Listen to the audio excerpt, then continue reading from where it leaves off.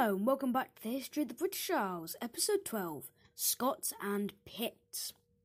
In this week's episode we will be talking about Scotland in the early Middle Ages, up to the arrival of the Vikings. Sorry for the overly long intro and transitions last week. I'm experimenting with more edited episodes and I've tried to keep them shorter this week.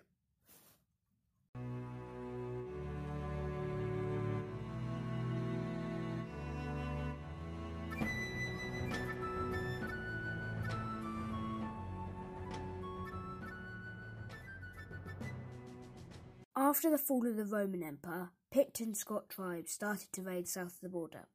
These tribes were a big problem to the British. They terrorised the locals and took their livestock and wealth. This was such a problem that the Britons hired Saxon and Anglo mercenaries. As you know from the multiple episodes I've done on the Anglo-Saxon conquest, these mercenaries conquered England. They were a much tougher enemy to the Scots and Picts, and even set up the state of Bernicia in modern-day southern Scotland, which merged with a kingdom just south of them called Dara to form Northumbria.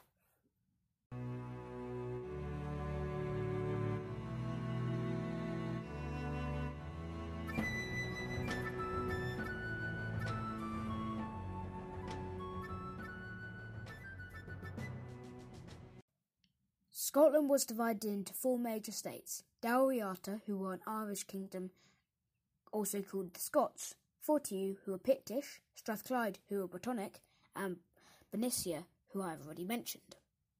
The Picts were by far the strongest kingdom in Scotland, and would inevitably unify all of Scotland and steal the name of the Scots. They controlled northern and eastern Scotland. They were a confederacy and probably came out of the Caledonian Confederacy, which is often referenced in conjunction with the Picts. They first appeared in Roman records in the 3rd century and were called the Picti. Dalriata was in both the Scottish and Irish worlds. They were widely considered an Irish colony that outgrew their boots. It controlled Argyll and Bute, as well as a large number of western Scottish islands, making it a reasonably major force in Scottish politics, able to negotiate to some extent with the Picts. All that said, they were by no means their equals. Strathclyde was founded around 450 CE and was also known as Alclut. It was the last kingdom to join Scotland and had a slightly Welsh streak. Consider what I said last episode. Wales used to be far larger, and the Welsh-wide world almost touched Strathclyde. It was also a lowland, not highland kingdom, and controlled the southwest of modern-day Scotland as well as Cumbria, which is in the north of England. It didn't even speak the same language as the Highlanders, preferring the Cumbric tongue. We've already talked about Bernicia, the Anglo-Saxon kingdom that became part of Northumbria. They cannot really be considered a Scottish kingdom, seeing as they had little in common with the rest of Scotland, preferring to move in Anglo-Saxon circles. They control the southeast as well as the far north of England, bordering Strathclyde to the west and the Picts to the north. Let's now move on to talk about Kenneth MacAlpine and the unification of Scotland.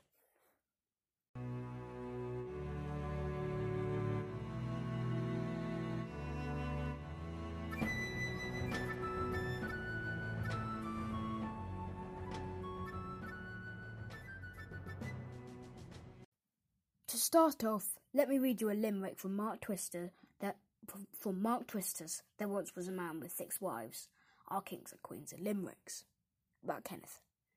The first Scottish king to be stripped was more of a Pict, or maybe a Gael. There's many a tale, and often they all contradict. Kenneth MacAlpine was king of the Picts and unified the Picts and Dalriata into Alba, which is Scottish for Scotland, or at least it was at the time. I am not Scottish and know nothing of the language.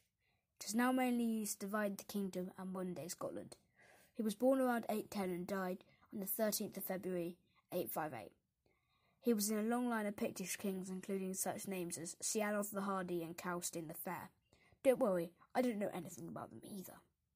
He was born in Iona, the seats of many Alban kings after him. So, how did Kenneth MacAlpine unify Dalriata with the Picts? Well, he was the son of the king of Dalriata and the daughter of a Pictish princess. In a battle with the Vikings, the king of the Picts died alongside with his brother. There are many claimants, the main being Dress the 10th, like Kenneth. Most Pictish nobles sported dress because he was a native Pict. Kenneth summoned the Picts for a truce and killed them all. This allowed him to overwhelm the remaining Pictish resistance and become king. Kenneth's reign was not calm, though.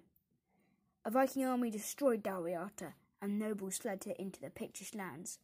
Kenneth granted these men with lands of the Picts that he killed, in his bit of foul play at the truce meeting.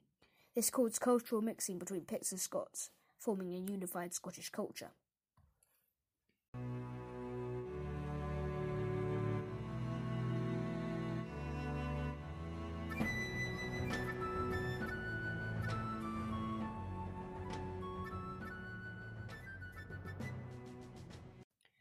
can't go any further because of the limits I've set.